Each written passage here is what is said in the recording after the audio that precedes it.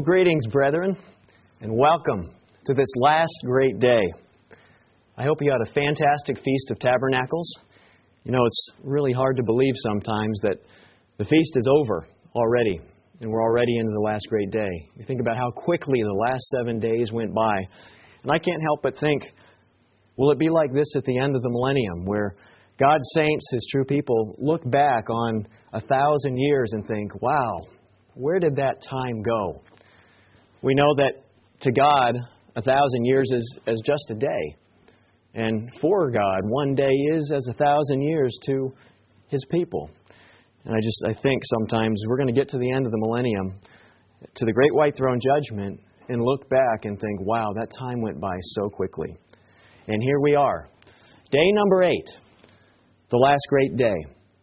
What does this day mean to you? As we come to this day and the fulfillment of this day off into the future, what will Christ have to say to His saints just before that great resurrection? What might He say? We can ponder over this, we can think about this, but I can't help but think that Jesus Christ is going to pull His first fruits together, His family, before that great resurrection, and give them just a little bit of a pep talk. Encourage them, prepare them for what is going to happen. Maybe He'll say something like this: thank you for coming. Thank you for arranging together with me. In just a few short hours, the time that we've all been yearning for 1,000 years, the time that my Father and I have been looking forward to since the foundation of the world, will come to pass. You've worked lovingly. You've worked hard. You've worked with people to help them grow, to overcome, to know the truth. You've spent time building and preparing for the resurrection of billions. You and your teams of saints have developed road systems, sewers, water systems. You've created, perhaps, an infrastructure to prepare for billions that will come up. You've trained your teams well. And now, the time has come and knocks at the door when tens of billions of people will be resurrected. Ready your teams, ready your family, your spiritual family. Encourage them, thank them, and prepare to hear the awesome sound of the resurrection. You know, we don't know what Jesus Christ's pep talk is going to be like, but I have a feeling that He will ready His saints with words of encouragement just prior to this great event. Brethren, why is this day, the last great day, so special to you? Do you long to be part of the fulfillment of this last great day? Why is it that you long to fulfill this day? Why is this day called the last great day? How well do you understand the meaning of this day? What is so great about this day that God would set it apart as a separate day from the previous 7? And why should you and why should I yearn deeply within ourselves for the fulfillment of this awesome day? Brethren, today what I'd like to do is review the meaning of this, the last great day. I want to discuss the clear understanding of why today is the last great day, and not yesterday. And finally, I want you, with me, to meditate on what this day might look like when it is finally fulfilled. When I was a child, the last great day was one of the most exciting feast days to me. I had 2 sets of grandparents. One of them was called. My grandmother's actually still alive, and she has been called. My other grandparents never were called, and I love them dearly, but there was always something missing in our relationship. We never could connect on the truth. They died, they went to their graves after living long lives, never knowing, never understanding the full truth of God. And as a young person, growing up in the truth, I longed for the day when they would come up and we would be able to share the meaning of God's plan together. This last great day pictures that time. Turn with me to Colossians chapter 1, if you would. as we get started this afternoon. Colossians chapter 1 will go to these words that were penned by the Apostle Paul to God's elect, the church at Colossae. Let's look at what God revealed in Colossians chapter 1 that has to do with this day. Colossians chapter 1 and verse 16, we read, "For by Him," that is by Jesus Christ, "all things were created that are on earth and in heaven, visible and invisible, whether thrones or dominions or principalities or powers, all things were created through Him and for Him. He is before all things, and in Him all things consist. He is the head of the body, the church, who is the beginning of the firstborn from the dead, that in all things He may have preeminence." But Christ, we're reminded here, is the one who created all things in heaven and on earth. He created the clouds. He created the stars. God, through Him, the Father, through Him, created these things. He created this beautiful earth, these wonderful environments that we've been able to spend the Feast of Tabernacles in. The beauty, the majesty, the grandeur. He created it all. By Him and for Him, all these things were made. Let's turn back to Leviticus 23 now. Christ is the one who created. He is the beginning and the end, the Alpha, the Omega. He is the one who spoke and earth existed. He is the eternal, the ever-living one. Leviticus chapter 23, I think most of us know this well because this outlines the feast days. It gives us the details of many of the feasts of the Lord. Leviticus chapter 23 and verse 1, "And the Lord spoke to Moses, saying," notice in your Bible, most of them will recognize the Lord in all capital letters, capital L, capital O, capital R, and capital D. This is Yahweh, YHVH or YHWH, the ever-living one, the eternal. This is the one who created all things. We look back to Exodus 20, and we don't need to go there, but we see that it was the Lord who gave the commandments on Mount Sinai, the one who later became Christ. This is the same Christ that's speaking here. And He said, verse 2, "Speak to the children of Israel and say to them, the feasts of" whom? The feasts of the Lord, the one who became Jesus Christ, the one who is the same yesterday, today, and forever. "These are the feasts of the Lord, which you shall proclaim to be holy convocations. These are my feasts." What's a holy convocation? It's a commanded assembly, isn't it? The word in Hebrew that for holy convocation also means a rehearsal. So when we look at these feast days, we are reminded that we are rehearsing for something.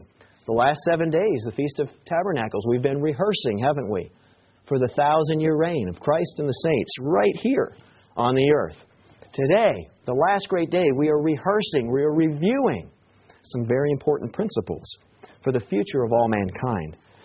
But these are to be holy convocations. They are my feasts, says the Lord. Christ. These are His feasts. Let's skip down here in Leviticus 23 to verse 33. "The Lord spoke to Moses, saying, Speak to the children of Israel, saying, The 15th day of this 7th month shall be the Feast of Tabernacles, for 7 days to the Lord." Of course, we have just completed that time. "On the first day there shall be a holy convocation." That was the first holy day of the feast. "You shall do no customary work on it. For 7 days you shall offer an offering made by fire to the Lord. On the 8th day you shall have a holy convocation." So you've got a 7-day feast, and then there's an 8th day, but it's not part of the 7th-day feast. "You shall offer an offering made by fire to the Lord. It is a sacred assembly or a solemn assembly. You shall do no customary work on it. These are, again, the feasts of the Lord, which you shall proclaim to be holy convocations. To offer an offering made by fire to the Lord, a burnt offering, and a grain offering, and a sacrifice, and drink offerings, everything on its day." Skipping down to verse 39. "Also, on the 15th day of the 7th month, when you've gathered the fruit from the land, you shall keep the feast of the Lord for 7 days." So you keep this feast for 7 days. "And on the first day there shall be a Sabbath rest, and on the 8th day a Sabbath rest. And then in verse 40, we are to truly rejoice during this time. Let's go to Numbers chapter 29. Numbers 29, and as you're turning there, just be thinking about what God just said. There's a 7-day feast, this Feast of Tabernacles, and then there's an 8th day. Why would God say there's a 7-day feast and then say that there's also a commanded assembly on the 8th day, when the 8th day falls outside of the 7? Well, I think many of you know, and we're going to review that today. Numbers chapter 29, and we'll start reading in verse 12 about the sacrifices that God implemented early on with regard to these holy days. Verse 12 of Numbers 29, on the 15th day of the 7th month, that is the first day of the Feast of Tabernacles, you shall have a holy convocation, a commanded assembly. You shall do no customary work, and you shall keep a feast to the Lord for 7 days. And you shall offer a burnt offering made by fire as a sweet aroma to the Lord. And notice, 13 young bulls, 2 rams, 14 lambs in their first year, they shall be without blemish. Their grain offering shall be of fine flour mixed with oil, 3/10 of an ephah for each of the 13 bulls, 2/10 for each of the rams, 1/10 for each of the lambs. Also, 1 kid of the goats as a sin offering, besides the regular burnt offering, its grain offering, and its drink offering. So God is giving specific directions for the offerings during the Feast of Tabernacles. The second day, verse 17, present 12 young bulls, 2 rams, 14 lambs of the first year, and then the grain offerings, and then a kid of the goats, verse 19. The offering was exactly the same with the exception of the bull, 1 less bull. Verse 20, this is day 3. Present 11 bulls, so 1 less bull, and the rest of the offerings are the same. And it goes down the same for the 4th, the 5th, and the 6th days, and the 7th day. But verse 35, God changes the offering on the 8th day. Again, signifying the difference between 7 days of the Feast of Tabernacles and this 8th day. Verse 35, on the 8th day you shall have a sacred assembly. Again, a commanded assembly. You shall do no customary work. You shall present an offering made by fire as a sweet aroma to the Lord. Now, if it followed accordingly, there would be 6 bulls here, but there aren't. God says here that there's to be 1 bull, 1 ram, and 7 lambs. A different type of offering on this 8th day, signifying that it was a different type of day. We're going to come back to that in just a few minutes, the difference between the 7-day feast and the 8th day. But what I'd like to do right now is let's fast forward to Revelation chapter 20. Revelation chapter 20, and we're going to get a perspective on the Feast of Tabernacles, contrasting the Feast of Tabernacles again with this last great day. What's the Feast of Tabernacles about? What did we study over the last 7 days? What did we meditate? What did we review on? What did we try and conjure up images of in our mind? What did we try and rehearse? What was the meaning of this past feast? Revelation chapter 20 and verse 1.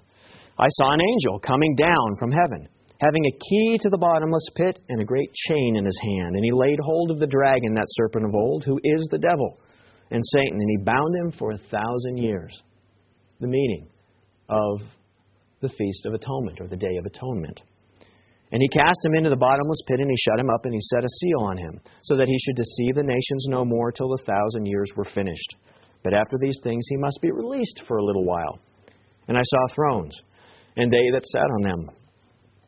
And judgment was committed to them. Then I saw the souls of those who had been beheaded for their witness to Jesus Christ and for the Word of God, who had not worshipped the beast or his image, and had not received his mark on their foreheads or on their hands. And they lived and they reigned with Christ for 1,000 years in an environment without Satan, without his demons, without their influence. What an awesome time. And I don't want to take too much time to review the meaning of the feast because we've done that for a week. But what an awesome time that will be. Verse 5. But the rest of the dead did not live again until the 1,000 years were finished. This is the first resurrection. Which is the first? The resurrection that starts at the beginning of the 1,000 years? with the saints of God? Is that the first resurrection or the one at the end of the 1,000 years? Obviously, it's the one at the beginning is the first resurrection. So the one at the end, after the millennium, when the rest of the dead raise, has got to be a second resurrection, obviously. Verse 6, blessed and holy is he who has part in the first resurrection. Over such is the second death, and it has no power. But they shall be priests of God and of Christ, and shall reign with him 1,000 years. So the Feast of Tabernacles, 7 days, complete number, pictures the completion of at least the 7,000-year plan of God. It pictures 6,000 years of the world under the sway of Satan coming to an end as Christ and the saints return to the earth. Triumphant, Christ as the King of kings and the Lord of lords. Wonderful Counselor, the mighty King, the everlasting Father, the Prince of Peace. And with Him, rulers, the saints, you and I, God willing, working with Him to fix this earth that has been under the sway of Satan, that has been ruined by him and by a humanity that has not been stewards of the earth as God intended. Following immediately after that time, at the end of that 1,000 years, finally, all of humanity who have ever lived will have the opportunity, brethren, to know and to understand a truth that has been kept from them, a truth they have been blinded to. Romans reminds us that their carnal minds cannot see the law of God. They can't follow the law of God. It's impossible. Yet when they have this opportunity for a resurrection on the last great day, they finally will come up and know, and they'll understand the awesome truth of God for the first time in their lives. You know, by the end of the millennium, there will probably only be a few billion people that will have come through the millennium. Not many when we look at the overall scope of humanity. Some have estimated that somewhere between 12 and 50 billion, possibly more, have lived since the creation of Adam. 12 and 50 billion with a B. Right now we've got about 7 billion on the earth. We don't know how many have totally lived, but tens of billions probably who will come up in the last day, on the last great day. Turn with me to John chapter 11. John chapter 11, and we actually look to the words of one of the disciples of Jesus Christ, a woman.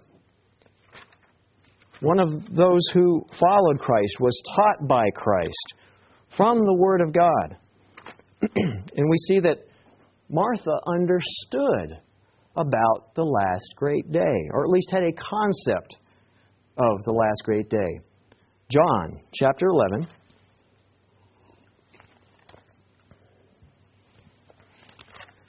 And verse 17.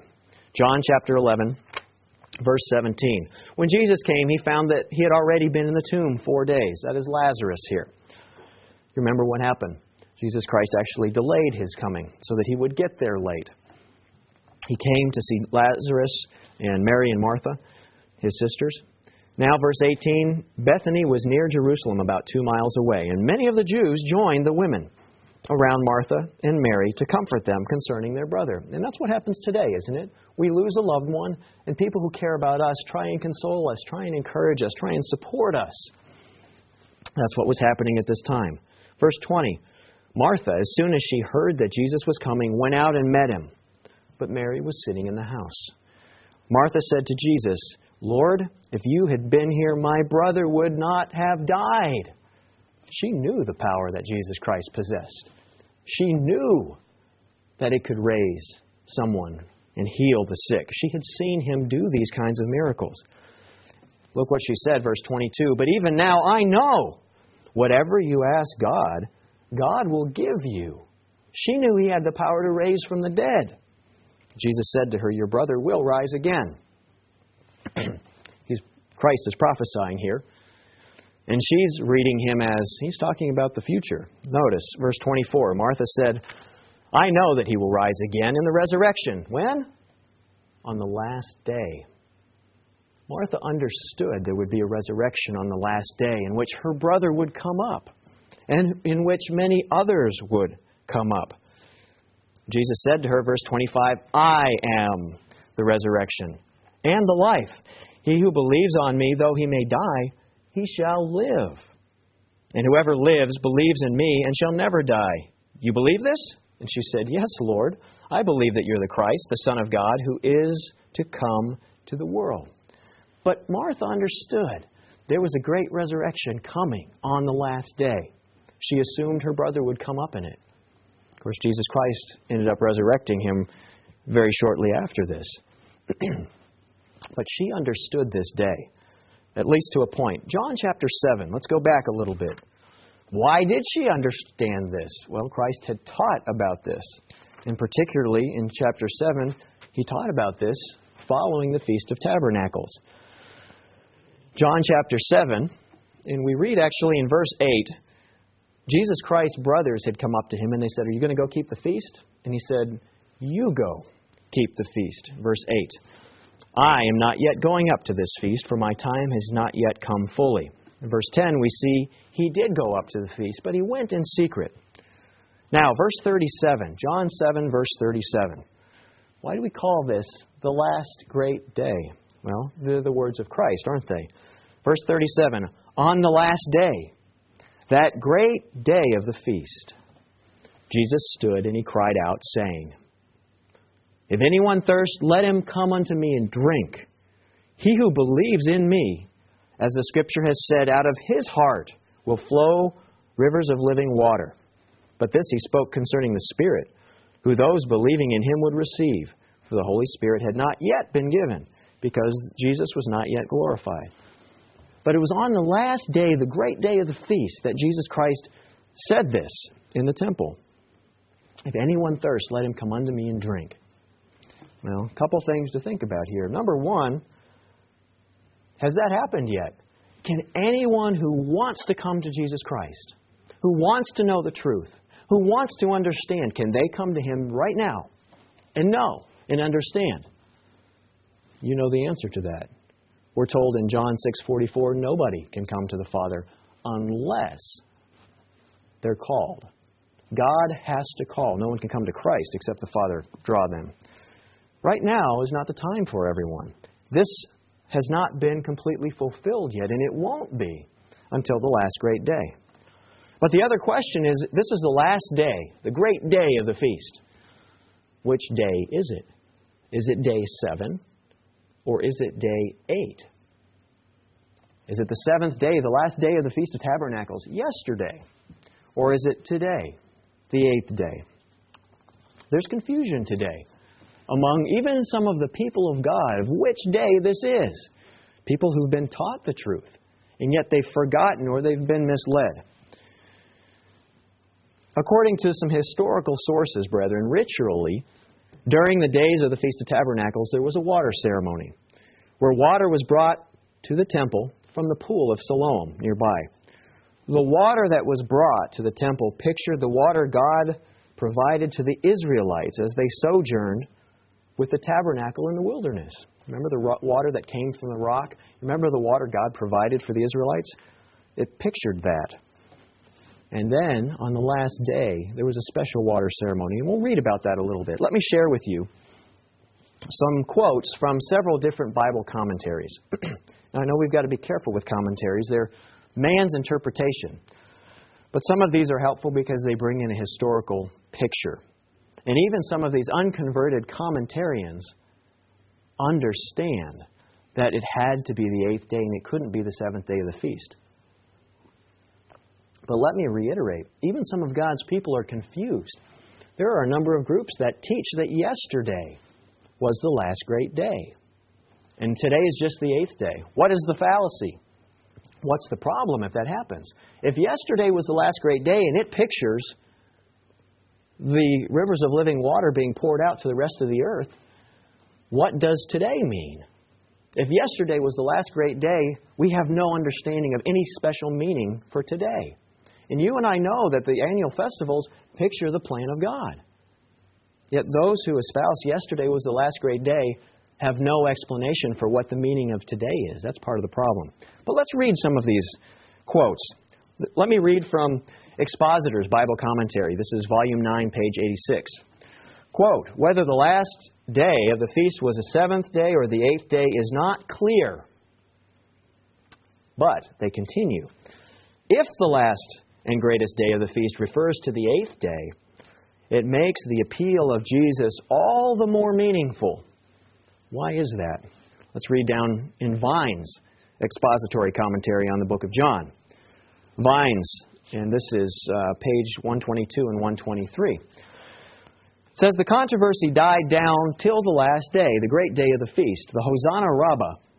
The eighth day was, like the first, observed as a Sabbath." And they cite Leviticus 23:39 that we read earlier. Special sacrifices were offered. They identify Numbers 29 that we read. During the 7 days preceding, pilgrims, leaving their booths, marched in procession 7 times around the city, shouting, "Hosanna!" Crowds followed the priests and the Levites daily, bearing golden vessels to the brook of Siloam, to carry the water thereof to the temple. I shared this with you a minute ago. There it would be poured out into silver vessels on the eastern side of the altar of burnt offering.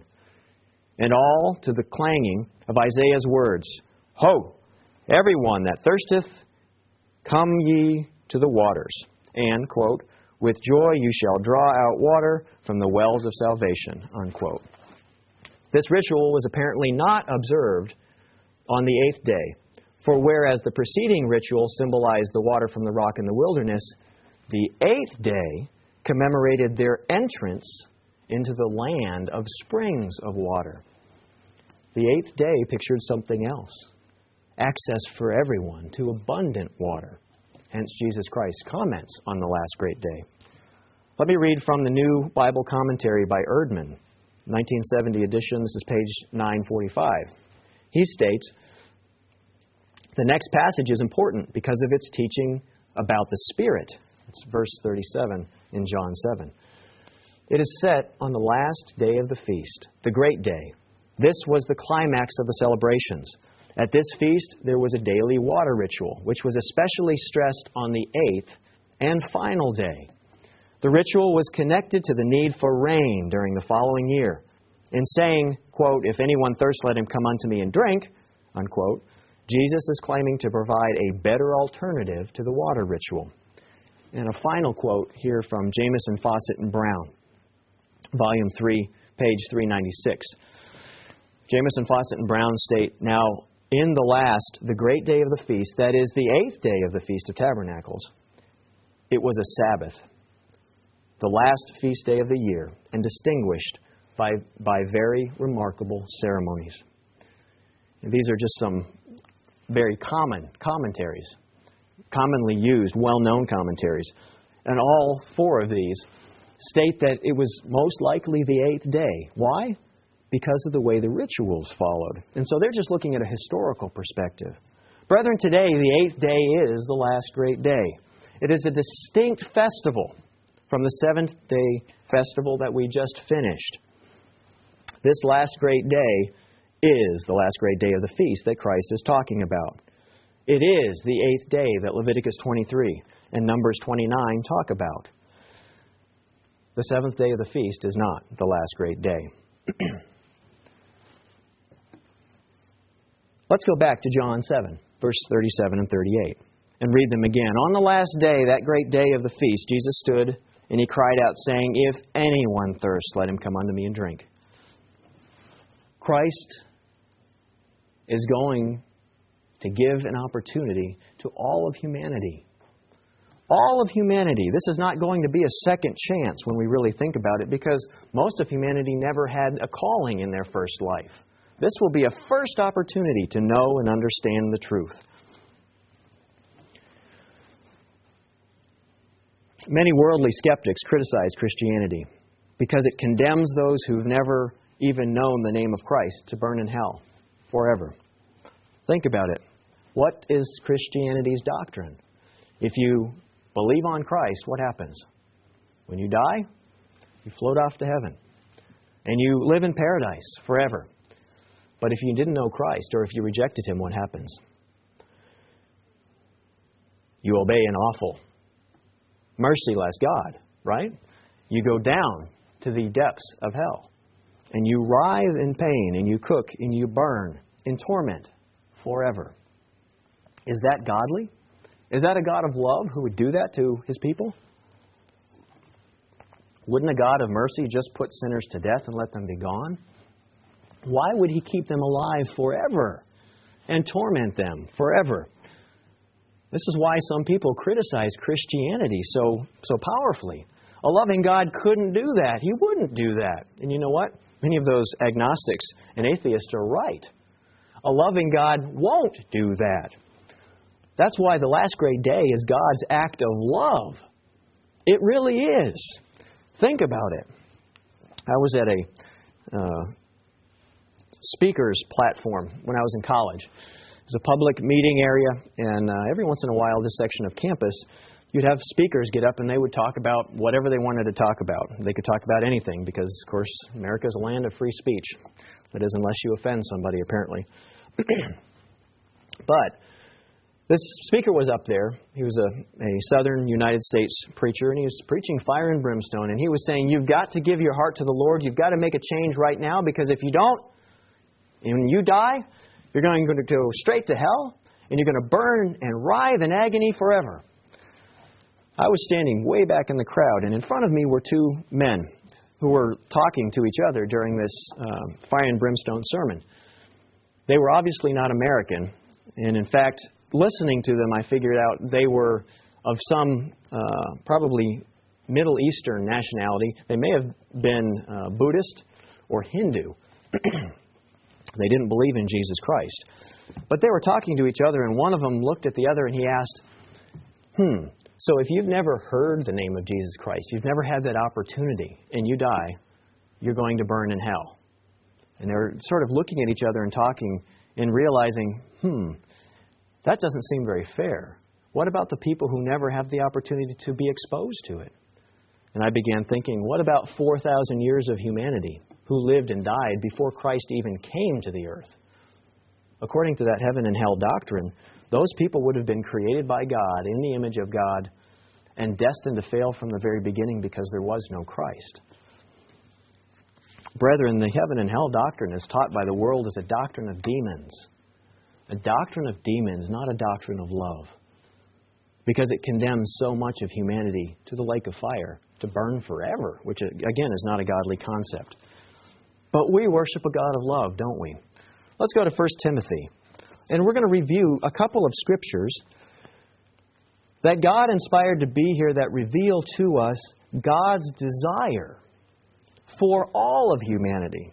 1 Timothy chapter 2 and verse 4. 1 Timothy 2 and verse 4. Start reading in verse 3 here. For this is good and acceptable in the sight of God our Savior, who desires all men to be saved and to come to the knowledge of the truth. God wants everyone to be saved.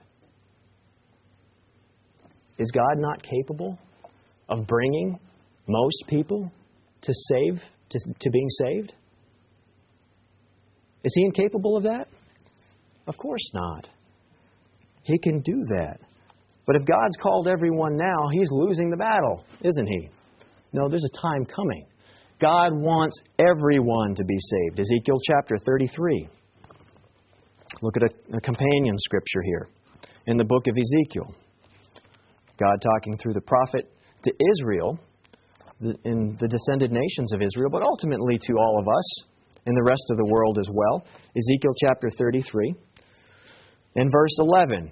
Ezekiel's told to prophesy here. And God says, say to them, as I live, says the Lord, I have no pleasure in the death of the wicked, but that the wicked turn from his way and live. Turn from your evil ways. For why should you die, O house of Israel? God's desire for the wicked, is it to burn them in everlasting hellfire? Torment forever? No. His desire is for them to what? Repent. Turn. Go the other way. Come back to Him. Because He loves them. He wants to bless them. They're made in the image of who? Who are we made in the image of? Our Father in heaven and our elder brother, Jesus Christ.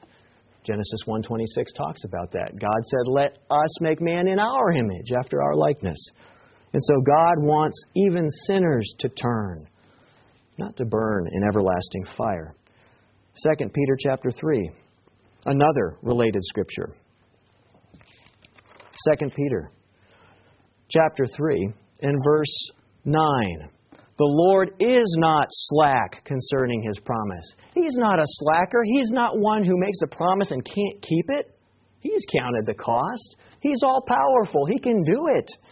He's not slack concerning His promise, as some count slackness, but is long-suffering toward us.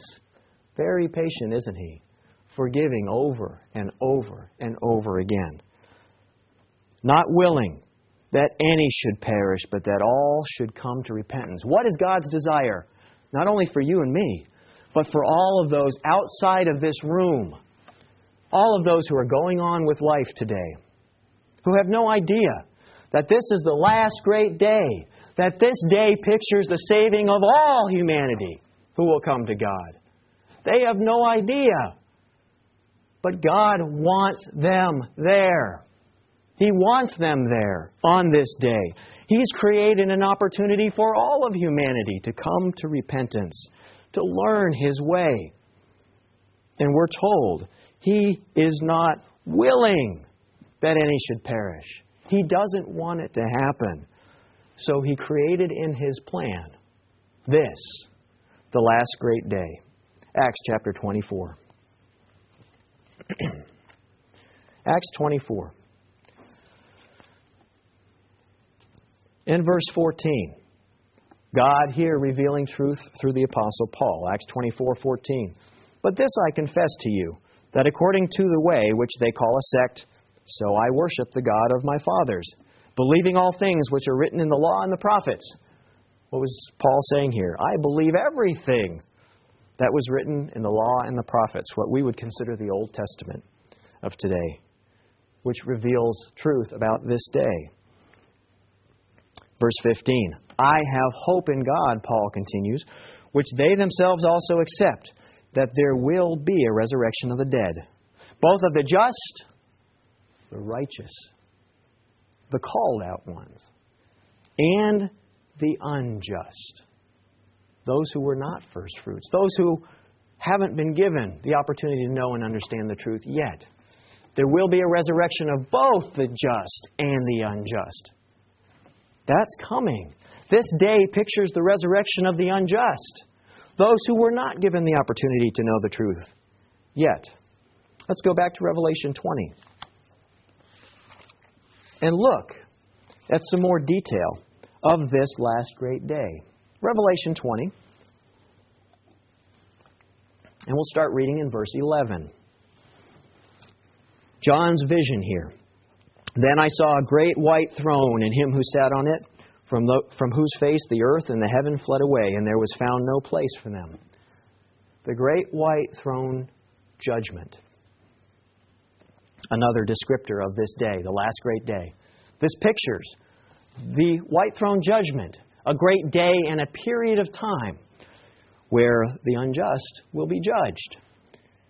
Verse 12, and I saw the dead, small and great, standing before God.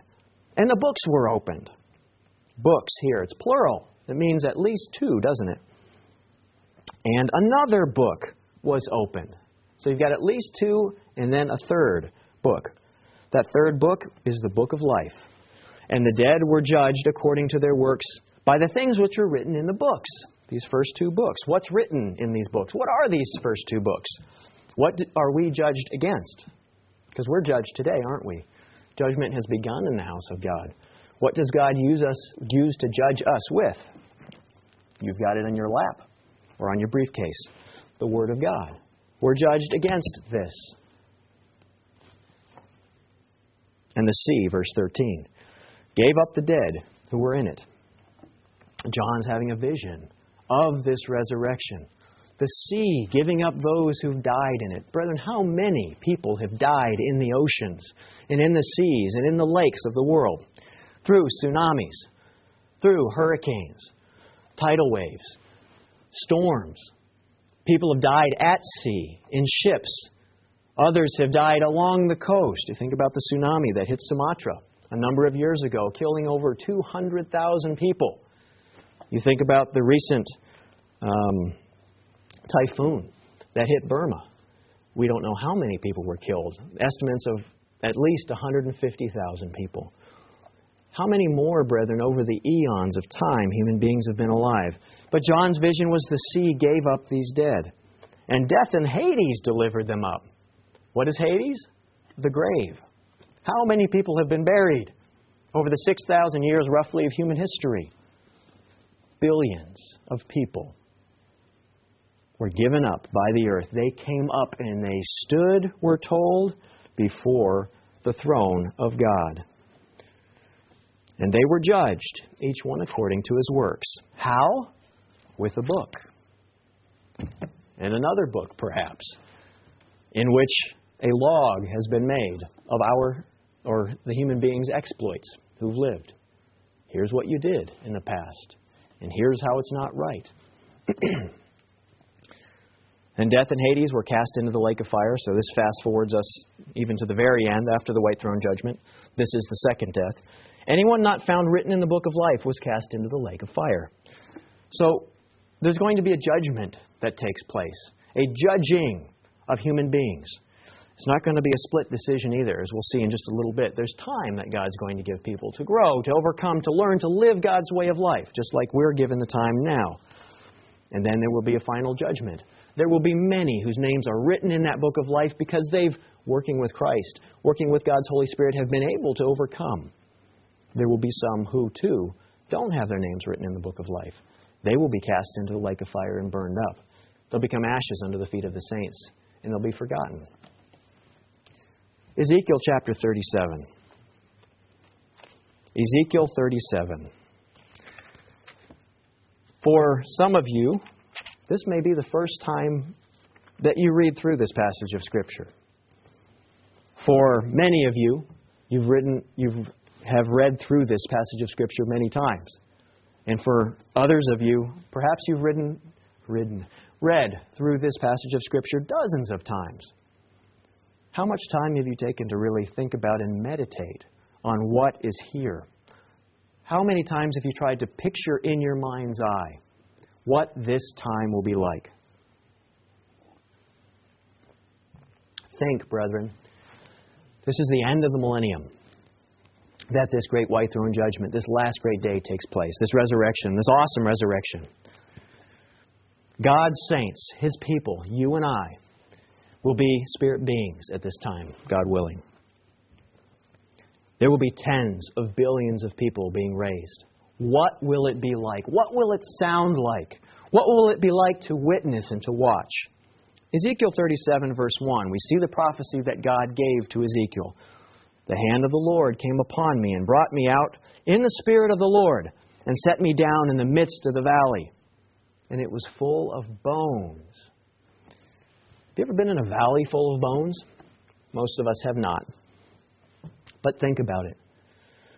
What would it be like to be in a graveyard, in a cemetery, where thousands, perhaps tens of thousands of bodies have been buried? Over the eons of time, mass graves, mass burials have been done, where you dump tens of thousands of bodies into a pit and you cover them over with dirt. I was in a cemetery last week, and I was walking around looking at the tombstones, thinking about what it must have been like in the lives of some of these people, some of them children dying at a young age, some of them mothers dying in childbirth, others of them living short lives, others living longer lives. And in the cemetery I was in, there were probably several hundred dead bodies. Nothing left but bones, if they haven't rotted away. And I was thinking about the last great day and what it will be like when hundreds of bodies come up out of the earth. This is where Ezekiel is in vision, in the midst of a valley full of bones. Could you imagine what it would be like to be in a valley full of bones? Sort of an eerie feeling. Recognizing these were human beings at one time, and now they're nothing but bones. And He caused me to pass by them all around, and behold, there were very many in the open valley, and indeed they were very dry, very old. And He said to me, Son of man, can these bones live? And I answered, O Lord, you know the answer to that, God. And he said to me, prophesy to these bones, and say to them, O dry bones, hear the word of the Lord. Thus says the Lord God to these bones, surely I will cause breath to enter into you. You shall live. I will put sinews on you, and you being covered with flesh, will put breath in you, and you shall live. And you shall know that I am the Lord. So I prophesied as I was commanded, and as I prophesied, there was a noise. What is the sound of the last great day? A noise, and suddenly a rattling. And the bones came together, bone to bone. Have you ever heard bones rattle before? In college, I took an anatomy class, and we were able to learn about different bones. And actually, you could knock some of these bones together, human bones. And they sounded, there's a hollow sound to them, but a loud sound because bone is hard. What will it be like to hear bones coming together, clanging together, reassembling? If you're in the midst of 1,000 or tens of thousands of these things, the sound will be deafening. What will it be like when this happens simultaneously around the world? And you've got tens of billions of bodies coming together. With all of these bones, what a sound that will be. Ezekiel has been given a vision of this. So the bones came together with a noise. In verse 8, indeed, as I looked, envision, try and envision, meditate on this. What has Ezekiel been given to see and understand? As I looked, the sinews and the flesh came upon them, and skin covered over them, but there's no breath in them. So you've got these bones that come together. Have you ever seen a skeleton? A real one, or a diagram of a skeleton, or a picture? You've got these bones that come together, and you've just got a skeleton standing there. This is the vision. And then what happens? All of a sudden, ligaments start to form, connecting the bones, holding them together. And on top of the bones, you see muscles beginning to form all over the body. And then you see tendons holding the muscle to the bone. You see connective tissue over top of that. You look as these bodies reassemble. And it's interesting, God doesn't say all of a sudden people came up and they were a full body and they had a robe on them. God is reconstructing these bodies. What will it be like for you and I to watch these bodies be reconstructed right in front of us? The stomach forms in the body. The kidneys, the lungs. You see all of these pieces, and then skin slowly starts to grow over the whole body. Maybe even hair begins to grow out. And yet, there was no breath in them. These ashen-looking bodies, sort of a gray color. Doesn't matter what the skin color is. If there's no oxygen, the skin is going to look gray. Just varying shades of gray. Verse 9, and he said to me, prophesy to the breath, prophesy, son of man, and say to the breath, thus says the Lord God, come from the four winds, O breath, and breathe on the slain that they may live. So I prophesied as he commanded, and the breath came into them, and they lived, and they stood upon their feet, an exceeding great army. So what is he seeing? Bodies, lifeless, standing there. He prophesies to the wind. The wind comes. God is using artificial respiration, in a sense. The wind hits them and fills their lungs. And they exhale. And the wind hits them again, fills their lungs, and they exhale. All of a sudden, color begins to reappear. People begin to open their eyes. They begin to look around. An exceedingly great army. Yes, this is the army of the host of Israel. But combine this with Revelation 20 that we read earlier, and we see this is all of humanity. Tens of billions of people coming to life again. Some after being dead for nearly 7,000 years. What a time. Brethren, where do you want to be on that day? What cemetery do you want to be in? What location do you want to be in? Whose grave do you want to be next to? Whose eyes do you want to meet your eyes as they come up out of the ground? Is it a son or a daughter who died early? How about a parent? Someone who you tried to share the truth with and they just thought you were crazy or they could never get it. How about a sibling, a brother or sister, or a teacher, or a co-worker? Brethren, we're called to be there on that day to witness this incredible event. And what will happen on this day? When people come back to life, what do you think is going to happen? What will it be like? You've got people coming up in graveyards. You ever notice genetics and how they work? I look at my daughter, for example, and I can see my wife's face in my daughter, and I can see mine. But I can also see my grandmother's face in my daughter. Expressions, profiles. You can go back generations and you have some of the same characteristics. What happens in a family graveyard on this day? A family cemetery when a great-great-great-great-great-grandfather or grandmother is resurrected next to their great-great-great-great-grandson or daughter. And they look at each other and they say, you look familiar. Do I know you? Well, no, I've never met you in my life.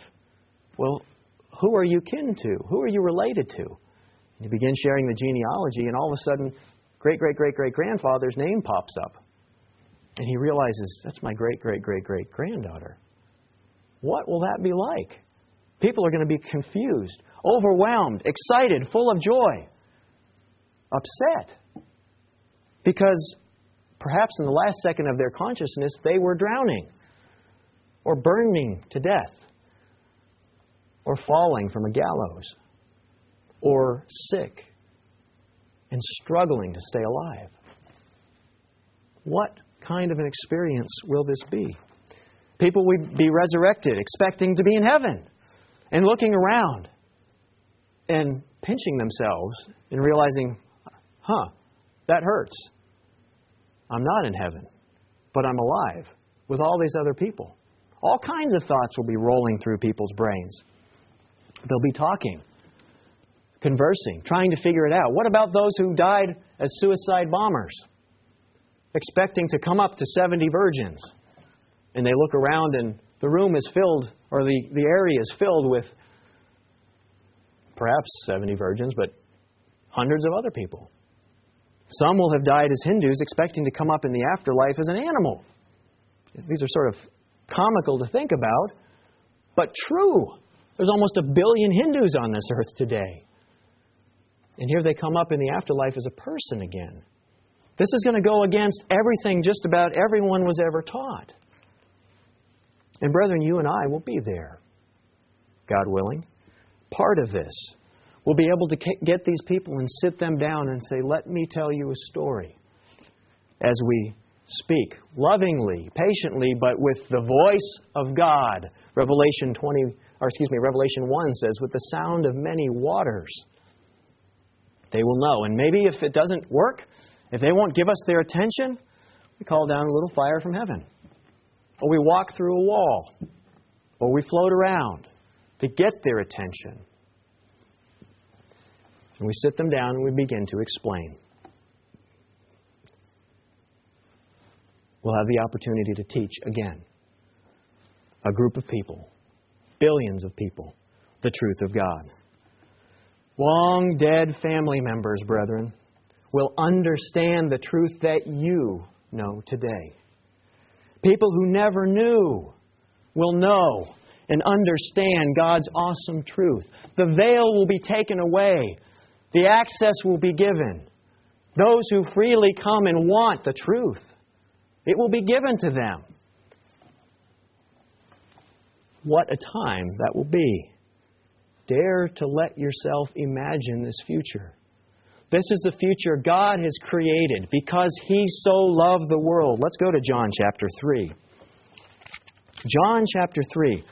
Passage of Scripture that the Christian, so-called Christian world today uses almost ad nauseum. But a powerful Scripture when we think about this, the last great day, the great white throne judgment.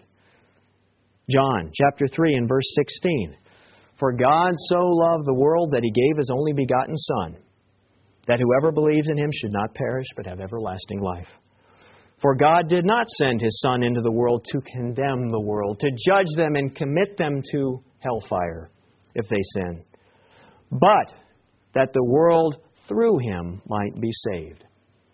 He who believes in Him is not condemned, but he who does not believe is condemned already, because he has not believed in the name of the only begotten Son of God. God so loved the world that He gave His Son. He died on that stake. He bled for you and for me. But He did it for everybody else too, and they haven't had their chance yet. This day, the last great day, is about that awesome chance for all of humanity. And so on this day, we have come full circle, haven't we? We think about the plan of God. We think about the holy days. They began with the Passover. Christ putting Himself up as the Lamb of God, the bread of life, dying for us. And here on this last great day, the ultimate fulfillment of that death, so that everyone who has ever lived can know and understand and learn to live the truth that we have been given to know today. How long will this time last? This great white throne judgment. Turn to Isaiah 65. You and I have been given time, haven't we, brethren?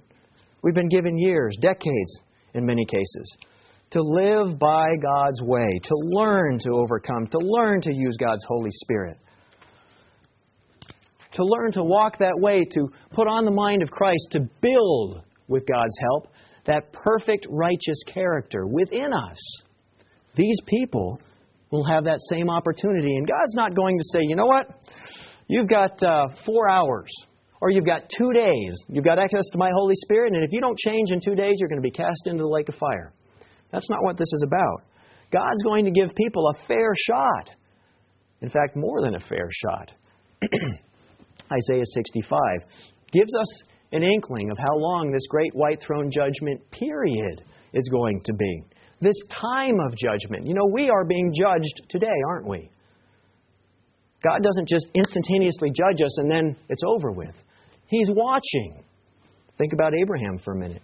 How old was Abraham when his son Isaac was born? Almost 100.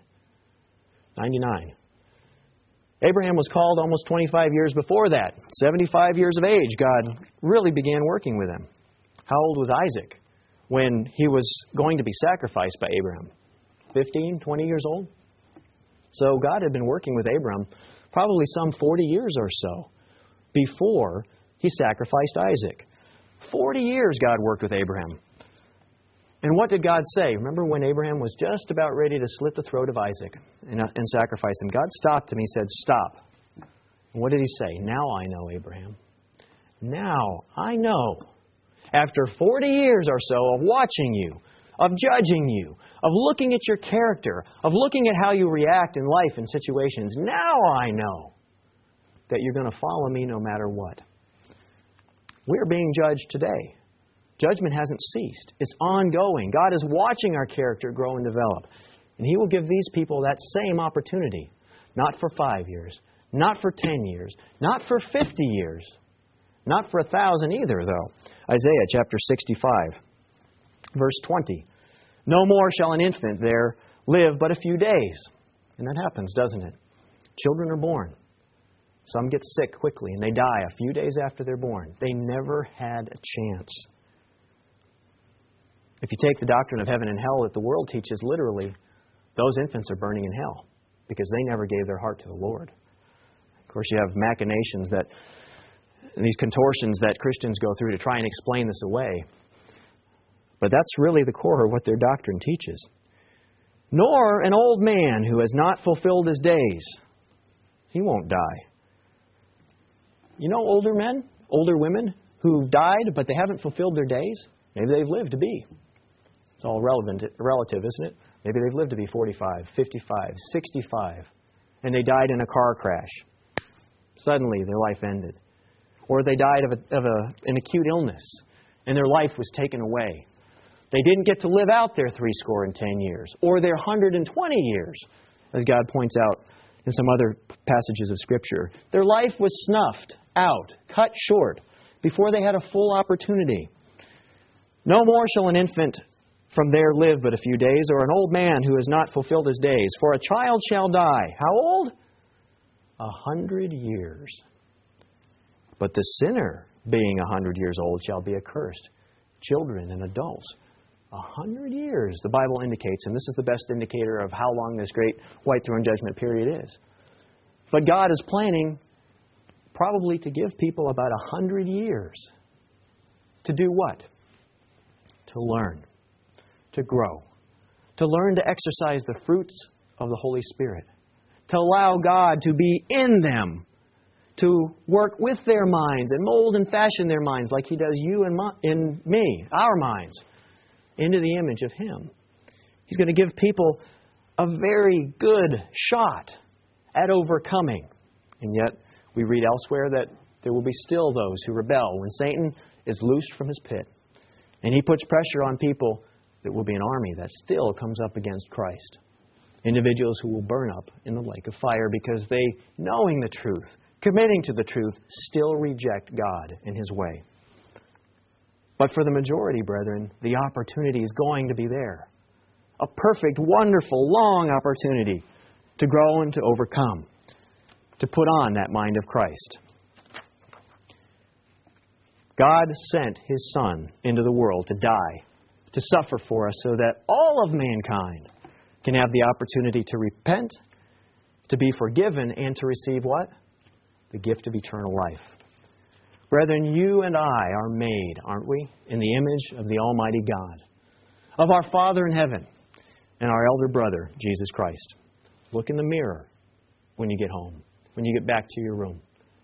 Look in the mirror and realize that's what Christ looks like. Not exactly, but with a face, with two eyes, and a nose, and ears, and hair, and a body, and hands, and arms, and legs, and feet.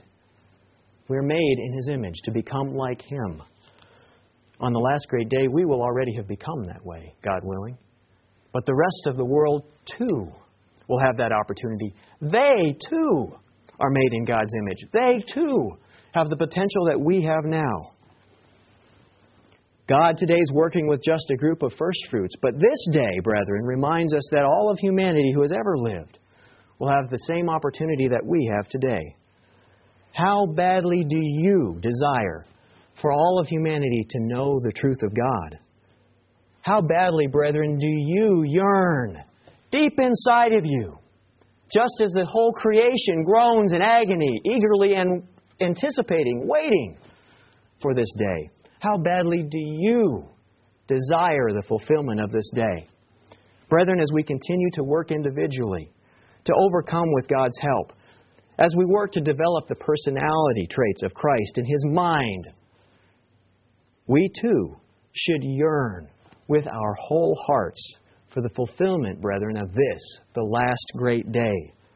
The opportunity to teach and to educate billions in this awesome way of life that we know and understand now.